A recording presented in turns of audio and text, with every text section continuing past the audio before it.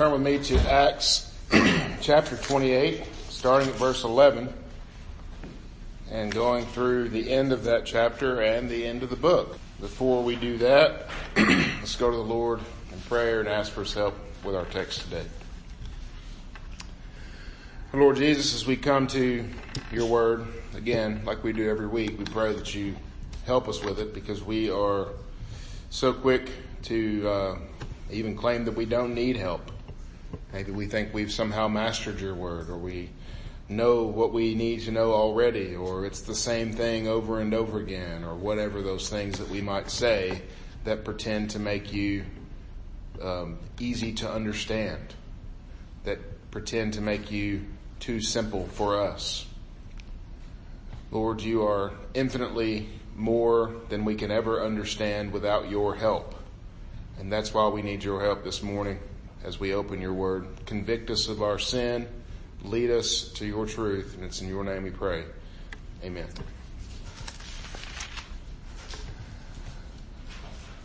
So I remember as a kid going on trips. And when you're a kid, anytime you go on a trip that's over 30 minutes, it seems like some sort of arduous pilgrimage that is going to test your strength and courage for all time. And that's just not the case. But one of the exciting things about going on trips was the planning, at least for me. Tend to be a planner. But I was always excited about what we're going to do when we get there. And so that was part of the fun. One trip to the beach that we went to as a family, our first time to ever go to the beach, my siblings and I would plan on the way, and we would talk about, like, okay, when we first get there, we're going to go down to the beach, and then we're going to come up and swim in the pool, and then we're going to play in the sand, and we had all this kind of like structure to it. And then that was our first couple of hours, and then we didn't know what we were going to do after that. And that was just the way I thought about things, that my brother and sister really didn't think about things like that. Even when we were going to the grandparents' house or to the mall or something like that, well, we're going to do this and then this. And I always had some sort of plan or structure. We all do this to some extent or another, and it doesn't really even have to be a trip. It can be really anything that we're waiting for. I even think about our new church building and the thoughts and the dreams that we have for that. When we get this new building, we're going to have this kind of ministry or this kind of meeting, or we're going to do this and we're going to do that. And it's real easy to do that. And all of that is really great. Planning is good. There's nothing wrong with dreaming. And a lot of ministries call this sort of thing vision casting, I guess, to kind of make it sound spiritual or something. But you get the idea. It's just dreaming. It's planning. Paul is coming to an end in his journey in Rome. And you know that in his mind, he has a plan. This is what I want to do when I get to Rome. You know he does. My guess is that he wasn't thinking, okay, first I want to see all the nice landmarks and the statues and the different things that were there then that aren't even there now. He probably wasn't even thinking, first I have to get this whole appeal to Caesar thing out of the way, and then I'll be able to do whatever it is I want. I'm sure at the forefront of his planning was the work of the Great Commission. Seeing the name of Christ go forward, bringing the lost sheep of God, establishing the churches there, fulfilling his calling. As we look at this last passage of Acts, we're going to see exactly what Paul did in those first days in Rome when he got there, and how he worked the rest of his time there. I think it would be helpful for us as our continued ministry, as we continue on in our ministry and as we plan the next steps in our journey as a church. So we'll look at 3 points in this passage: our courage from the church, division with the Jews, and then boldness in the continued work. And so with that, let's look together at God's word, Acts 28, starting at verse 11 and reading through verse 31. Please stand together as we read from God's word.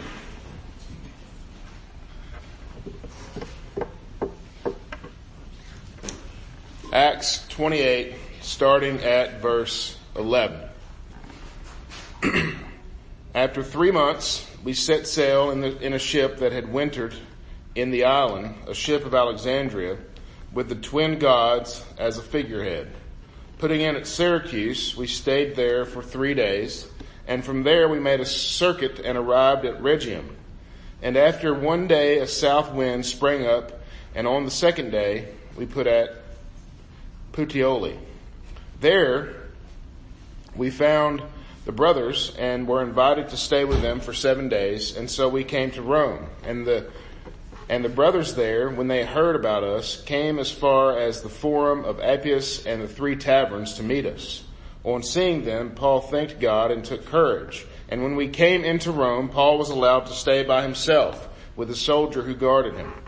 After 3 days, he called together the local leaders of the Jews, and when they had gathered, he said to them, "Brothers, though I had done nothing against the people or our customs of our fathers, yet I was delivered as a prisoner from Jerusalem into the hands of the Romans. When they had examined me, they wished to set me at liberty because there was no reason for the death penalty in my case. But because the Jews objected, I was compelled to appeal to Caesar, though I had no charge to bring against my nation. For this reason, therefore, I have asked to see you and speak with you, since it is because of the hope of Israel that I am wearing this chain." And they said to him, "We have received no letters from Judea about you, and none of the brothers coming here has reported or spoken any evil about you. But we desire to hear from you what your views are, for with regard to this sect, we know that everywhere it is spoken against." When they had appointed a day for him, they came to him and his lodging in greater numbers. From morning till evening he expounded to them, testifying to the kingdom of God and trying to convince them about Jesus, both from the law of Moses and from the prophets. And some were convinced by what he said, but others disbelieved. And disagreeing among themselves, they departed after Paul had made one statement: "The Holy Spirit was right in saying to your fathers through Isaiah the prophet, 'Go to this people and say, you will indeed hear but never understand. You will indeed see but never perceive. For this people's heart has grown dull, and their ears they can barely hear, and their eyes they have closed, lest they should see with their eyes and hear with their ears and understand with their heart and turn, and I would heal them.' Therefore, let it be known to you that this salvation of God has been sent to the Gentiles. They will listen." He lived there 2 whole years at his own expense and welcomed all who came to him, proclaiming the kingdom of God and teaching about the Lord Jesus with all boldness and without hindrance. Amen. This is God's word. You may be seated.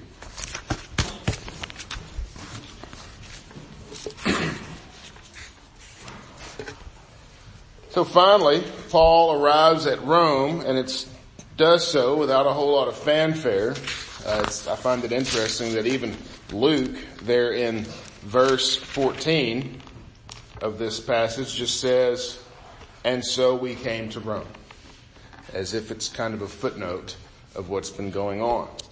Paul made they made port at a place called Puteoli, which was near the city of Pompeii, in the shadow of Mount Vesuvius, and was probably, this is probably one of the most important ports for the city of Rome itself at the time. Today, the city of Naples kind of envelops that whole area as this large metropolitan center, but in that time it was still a very major port for the country of Italy. We don't read about Paul's defense to Caesar. You can see that in other parts of the New Testament, or at least the mention of it. But instead, he defends himself to the Jews that are there in Rome.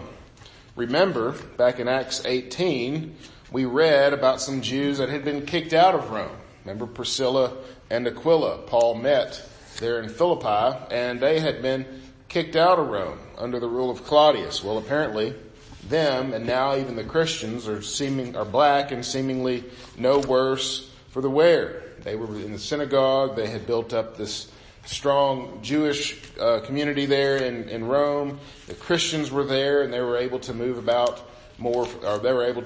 freely, at least for a few more years. And so there was a pretty strong Christian and Jewish community there in Rome. And we'll see that no matter who he's talking to, Paul is constantly making much of Jesus and continues on his mission until the very end. And just a word on that, we don't get the end of his life here in this book. We read that he was in prison. Well, Paul was probably released from prison at this later, a couple of years later, went back and did more missionary work, was imprisoned again, and came to Rome where he was finally executed. A lot of that we know from the early church fathers, but probably 25 different church fathers speak about the same thing, so it's probably fairly reliable. And so that brings us to the first point, courage from the church. Look with me at the second part of verse 14 and verse 15. And so we came to Rome, and the brothers there, when they heard about us, came as far as the Forum of Appius and 3 taverns to meet us. On seeing them, Paul thanked God and took courage. When they heard about us, they came as far as the Forum of Appius and 3 taverns. A pretty cool name for a town. They were about 30 and 40 miles away from Rome, respectively. Paul, the apostle, was coming to Rome, and they all knew it. This was a really big deal. Why else would they travel to come there? No other reason. They had to come see Paul. They had probably read his letter to the Romans by now, which Paul wrote while he was in the churches in Greece, and they were encouraged by it. And now he, Paul, is going to be coming in the flesh to visit. And of course, they're going to travel to see him. And on seeing them, it says that Paul thanked God and took courage. Is it because that he was going to have some folks that would stand with him while he was in Rome? That's not what happened.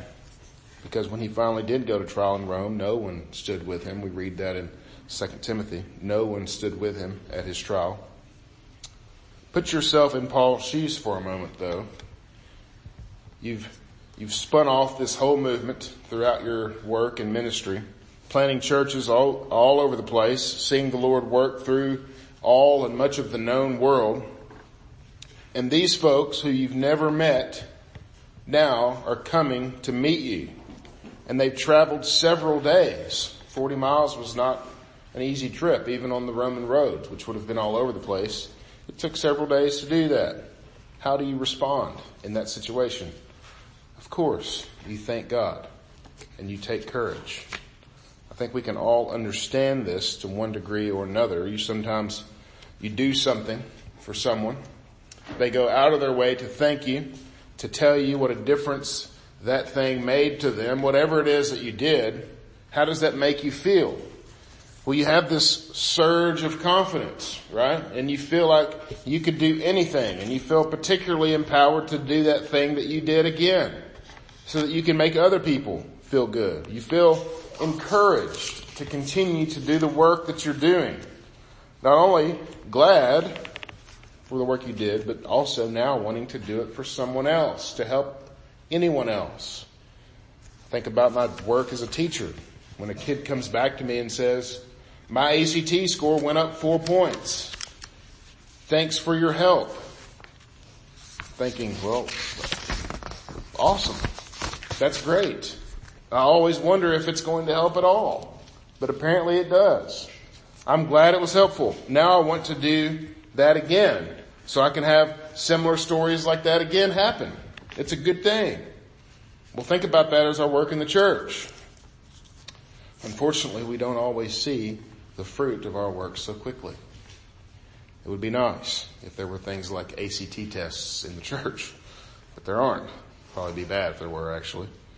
Sure, giving someone food or clothing, these things have immediate rewards. You can watch them eat, or you can see them have new clothing that they didn't have before. It's a good thing. But when it comes to teaching things about God, teaching the truth about Scripture, sharing the gospel with others, instilling in them what it means to live morally right and ethically right according to the Scriptures, showing them how we should be like followers of Christ. these things don't always give immediate rewards. And in fact, they can often have many bumps along the road. So how do we handle this as believers? It's easy to get discouraged. The opposite of what Paul's doing here. He's taking courage. It's easy for us to get discouraged. But we have to take even the smallest bit of fruit that we see and understand that the Lord is ultimately doing a great work. I think of that in my own life. I think of that in the work of the life of my kids, and as I see believers all over. With the Roman church, it grew because of God's faithfulness to use folks like Paul and Luke and others that were there. Paul was able to take courage and thank the Lord just by seeing the saints come to him. That was a good thing. With our families, with our church, with our own personal ministries, whatever fruit we see, we should be thankful for, even if it's not the big thing that we had wished for. Whatever small thing the Lord gives us, we should be thankful for. In fact, these small gifts should spur us on to continue the work that we have started. In Calvin's commentary, John Calvin, in his commentary on Acts, he says this: "For so often as God shows to his servants any fruit of their labor, he does, as it were, prick them forward with a goad, that they may proceed more courageously in their work." I thought that was very good for the day. Let us continue in our work that we've been called to and encouraged every time that we see the faithfulness of God in it. That brings me to the next point, the division with the Jews. Look with me at verses 17 through 20. I'll just summarize, because this is something that we've read from Paul. This is now Paul's sixth defense that he has given to the charges that he was charged with in Jerusalem. He gathers the Jewish leaders together and basically tells them, I've done nothing that they've charged me with, but I wanted to talk to you before I talk to anyone else. In verse 20, he says, "For this reason, therefore, I have asked to see you and speak with you, since it is because of the hope of Israel that I am wearing this chain." It is because of the hope of Israel that I'm wearing this chain. So he immediately begins making his defense before the Jews. Maybe he thought that there had been correspondence between Judea and Rome, and he thought when he got to Rome, the Jews there were automatically going to be looking to start another riot and pull him in the streets and beat him again. So maybe he was hoping to kind of stave some of that off, but apparently there was no correspondence between the Jews in Judea and the Jews in Rome. It's the first time for Paul. There has been all this other time. Nonetheless, he kind of gives a shortened version of the ordeal and why he's there. And notice how he characterizes, again, this whole thing. How does he characterize it? It is because of the hope of Israel that I'm wearing this chain. It is because of our hope. He's talking to his Jewish brothers there. It's because of our hope that I'm wearing this chain. And we know, as believers, who he is referring to when he says the hope of Israel. The Jews were hoping for a Messiah. Paul now knows who that Messiah is and proclaims him to them. Verse 21 and 22. And again, they said to him, "We've received no letters from Judea about you. None of the brothers coming here has reported any evil, but we desire to hear from you what your views are. With regard to this sect, we know that everywhere it is spoken against." So the Jews in Rome even know this. They know about this whole Christian thing. They see the Christians in Rome, but they had no ill will toward him. They just wanted to know, what is this group of Christians and why do they look similar to us but much different than us at the same time? I think that we need to remember the relationship between the Jews and the Christians. Christians are basically doing Judaism realized. If you want to look at it in that way, all the Old Testament is still applicable for the Christian, but is complete in Christ Jesus. And so we think about the things that made the Jewish people Jews. The cleanliness laws, the food laws, the temple sacrifices, all of these things that the Jewish people were still doing because they were still looking for a Messiah to come and make those things perfect, the Christians were no longer doing because those things are complete and fulfilled in Christ. And so what were the Jews doing? They were holding on to a false hope. They were hanging on to false promises. But in Christ, the Christians were worshiping the God of the Jewish scriptures come to earth. The Emmanuel, God with us. This was an offense to the Jew because they were still waiting. They didn't recognize this Jesus who claimed to be that, and they crucified him for it. So what does Paul do? He does what he does every time. He preaches Christ to them. Verses 23 and 24. When they had appointed a day for him, they came to him and his lodging in greater numbers.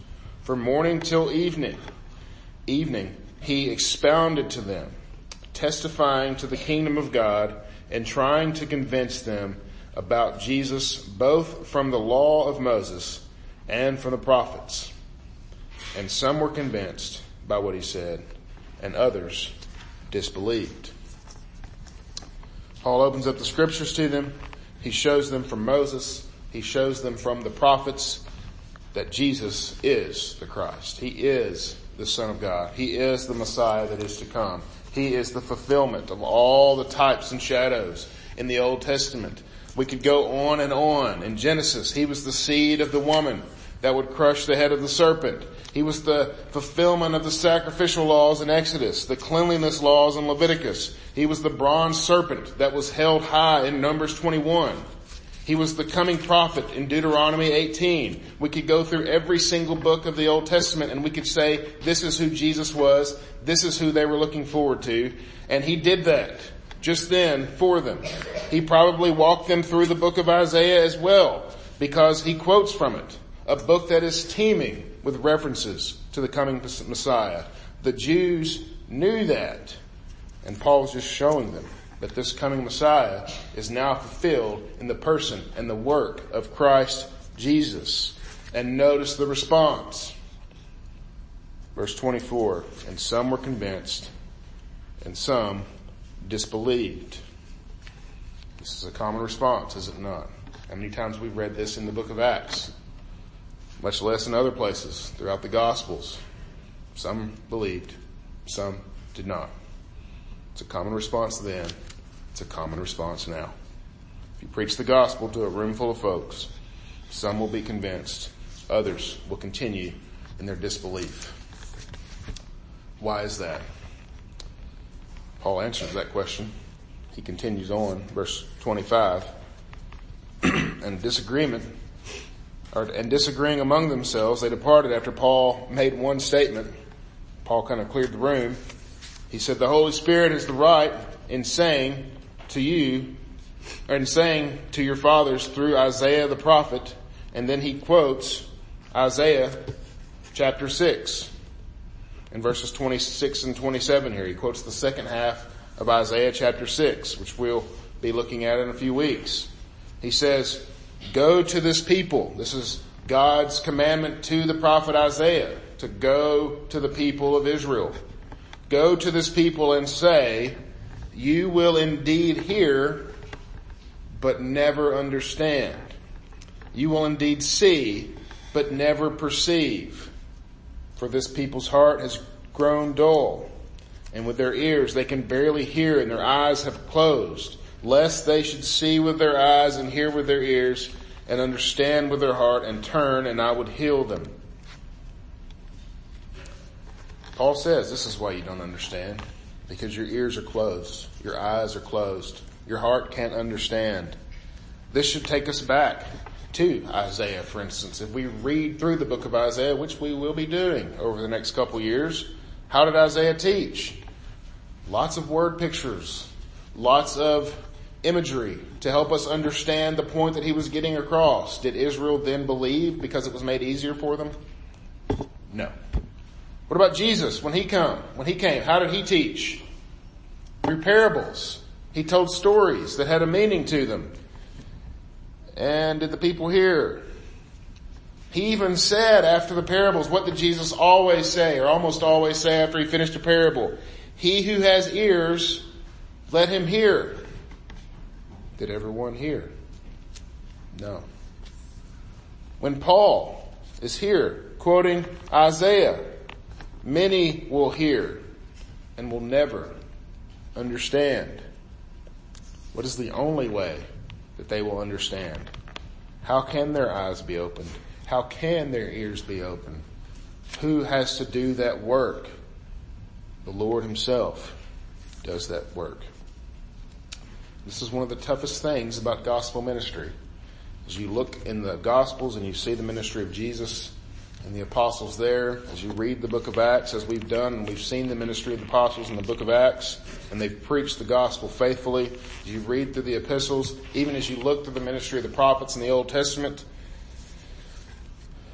the plain teaching of Scripture, the plain teaching of the gospel of Christ is there. But the people do not believe over and over. And this is where it's easiest to lose heart and to give up. And by giving up, I don't mean throwing in the towel and go doing something else. That's not what happens typically. Now, some people do that, sure. But most of the time, giving up looks a lot different than that. By giving up, I mean changing the message so that they will understand, so that they will hear, so that they will see. Because our inclination is, they obviously don't understand what I'm preaching, so let me tell them something that they will understand. What do they understand? They want to hear about themselves. They don't believe in Jesus. We don't believe Jesus when he says, what did he say about who will believe? He said, few will believe. We don't believe him when he says that the way is narrow that leads to salvation, and few will enter. We don't believe the Scriptures when they over and over talk about the condition of the heart that is wicked, and it will never seek after God, and it is only evil ever continually, all the time, bad, never good, never seeks after God, no one does good, no, not one. We don't believe that. Instead, we see the man's heart as always seeking, and since he's always seeking, we will make it easier to him to find God. So we preach a false gospel about a deflated God and an inflated man. What is the true gospel? That man is completely deflated. That man is only ever evil continually. That man will never seek after God. God is holy, man is garbage, and deserving of God's eternal wrath. That is the truth. And how must man hear about this salvation of God? Through the way that God says that he will hear. Through the preaching of the gospel. Through the very words of God preached and taught. And it doesn't have to be from a pulpit. It can be shared over coffee or over lunch. It can be over the phone or over a holiday conversation. Or it can be one-on-one, or it can be 1 on 100. It is the plain preaching and teaching of the Word of God that will bring about repentance and belief. Will some not be convinced, like we have here in Acts 28? Absolutely. That's what the Word of God says, right? The way is narrow. Few will enter. Turn with me to Luke chapter 16. And we'll see a picture of our Lord dealing with this very same idea as he is teaching a parable. Luke chapter 16, starting at verse 27. I'll just catch you up. This is the parable of the rich man and Lazarus. Remember, Lazarus was out next to the rich man's house, and he was starving. and he dies and he goes up to heaven, and the rich man dies and he goes down to hell. And the rich man is suffering in hell, and he's begging for just a tip, for someone to dip the tip of their finger in water to quench his thirst. And he's speaking with Abraham, of all people, who saw Christ's day and was glad. And this is where that conversation goes. Verse 27, this is the rich man. He says, "Then I beg you, Father, to send him to my father's house, for I have 5 brothers, so that he may warn them, lest they also come to this place of torment. Please, if you're not going to save me, at least send someone to my house and warn my family that they would never come here." Verse 29, but Abraham said, "They have Moses and the prophets. Let them hear them." And he said, "No, Father Abraham, but if someone goes to them from the dead, they then will repent." See, Moses and the prophets aren't enough. They need to actually see it with their eyes, hear it with their ears. They need to see this thing happen. He said to them, "If they do not hear Moses and the prophets, neither will they be convinced if someone should rise from the dead." Which, if you just keep going, that's exactly what happens. And here we are at the end of the book of Acts, and we still have many, many people who do not believe. That's how that works. They have Moses and the prophets. This is just what Paul preached to them that day. They're in Rome. Paul tried to convince them about Jesus from both the law of Moses and from the prophets. And he goes on, even if someone should rise from the dead, they wouldn't believe. Again, that's exactly what happened. Jesus was risen. He hung on a Roman cross. He was laid in a tomb, but he's not there anymore. They couldn't go find Jesus. They couldn't find him in their day. They can't find him today because he's at the right hand of the Father, and they still don't believe.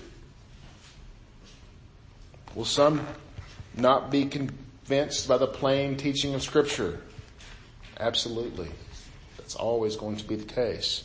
Did we then change our message so that they will be convinced? No. Because they wouldn't be convinced if Jesus himself came and preached it. We will not change our message. We will preach the same message that Jesus preached, that John the Baptist preached, that Peter and Paul preached.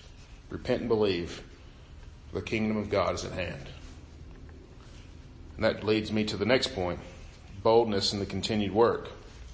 Look with me at 28 through 31. "Therefore let it be known to you that this salvation of God has been sent to the Gentiles." They will listen. He lived there 2 whole years at his own expense and welcomed all who came to him, proclaiming the kingdom of God and teaching about the Lord Jesus Christ with all boldness and without hindrance. Paul continued to preach to the Gentiles while he was there in Rome. It's not like he completely threw the Jews under the bus or anything.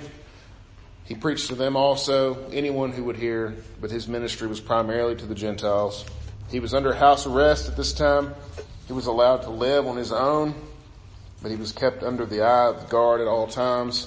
He welcomed people into his home. He preached the gospel. He did so with boldness and without hindrance until his death. Even as a prisoner, he welcomed people in from his home/prison. He saw the church in Rome grow and prosper. For us, we are not prisoners. Sometimes it does feel like that. We might feel trapped by the world, particularly as we look at the immorality and the evil that is all around us. People do not fear the Lord. They act as if they are their own God. They act as if they are somehow in control of their own destinies. Yet we know that that isn't true at all. In fact, we know what they are headed for. So how will we warn them? We'll continue on our same path. We'll be just like Paul. We'll preach the gospel. Or we'll hide in our homes and just wait for Jesus to come. Which one will we do? Will we be examples to all that we meet in word and deed? Will we love others and in so doing show them the love of Jesus Christ? Not all of you are the type to open up and just start a gospel conversation. I understand that. But I know that all of you are willing to have people into your homes. Do it. Invite your friends. Talk to them about your faith. Talk to them about our new church building. Talk to them about what's going on. They'll ask questions. They always do. And when they do, be ready with the truth of Scripture. So in conclusion, as we draw to a close with the book of Acts, one thing is clear. Though it may be called the Acts of the Apostles, they were only ordinary men and women obeying the call of their Creator, the Savior, Jesus Christ. This book could easily be called the Acts of Jesus Christ instead, because he was always at work, whether it was at Pentecost on the first days there, or throwing Paul off his horse and starting him on his own journey, or making sure that Paul's ship made it to Rome, or anything else along the way. He was there every step because he said, I will never leave you or forsake you. As we embark on our own journey, as we look forward into moving into a new facility, into a new neighborhood, let us look to Jesus, the author and perfecter of our faith, to be the one who will grow his church. Let's go to him in prayer. Our Lord Jesus, as we come to you recognizing that you are the one who is doing the work. You are the one who will open the hearts of men and women who are lost, who are seeking after their own way, who are going slowly to their eternal death. And so, Lord, help us to be a people who are bold, who take courage, who do ministry without hindrance. And we pray these things in your name, Lord Jesus. Amen.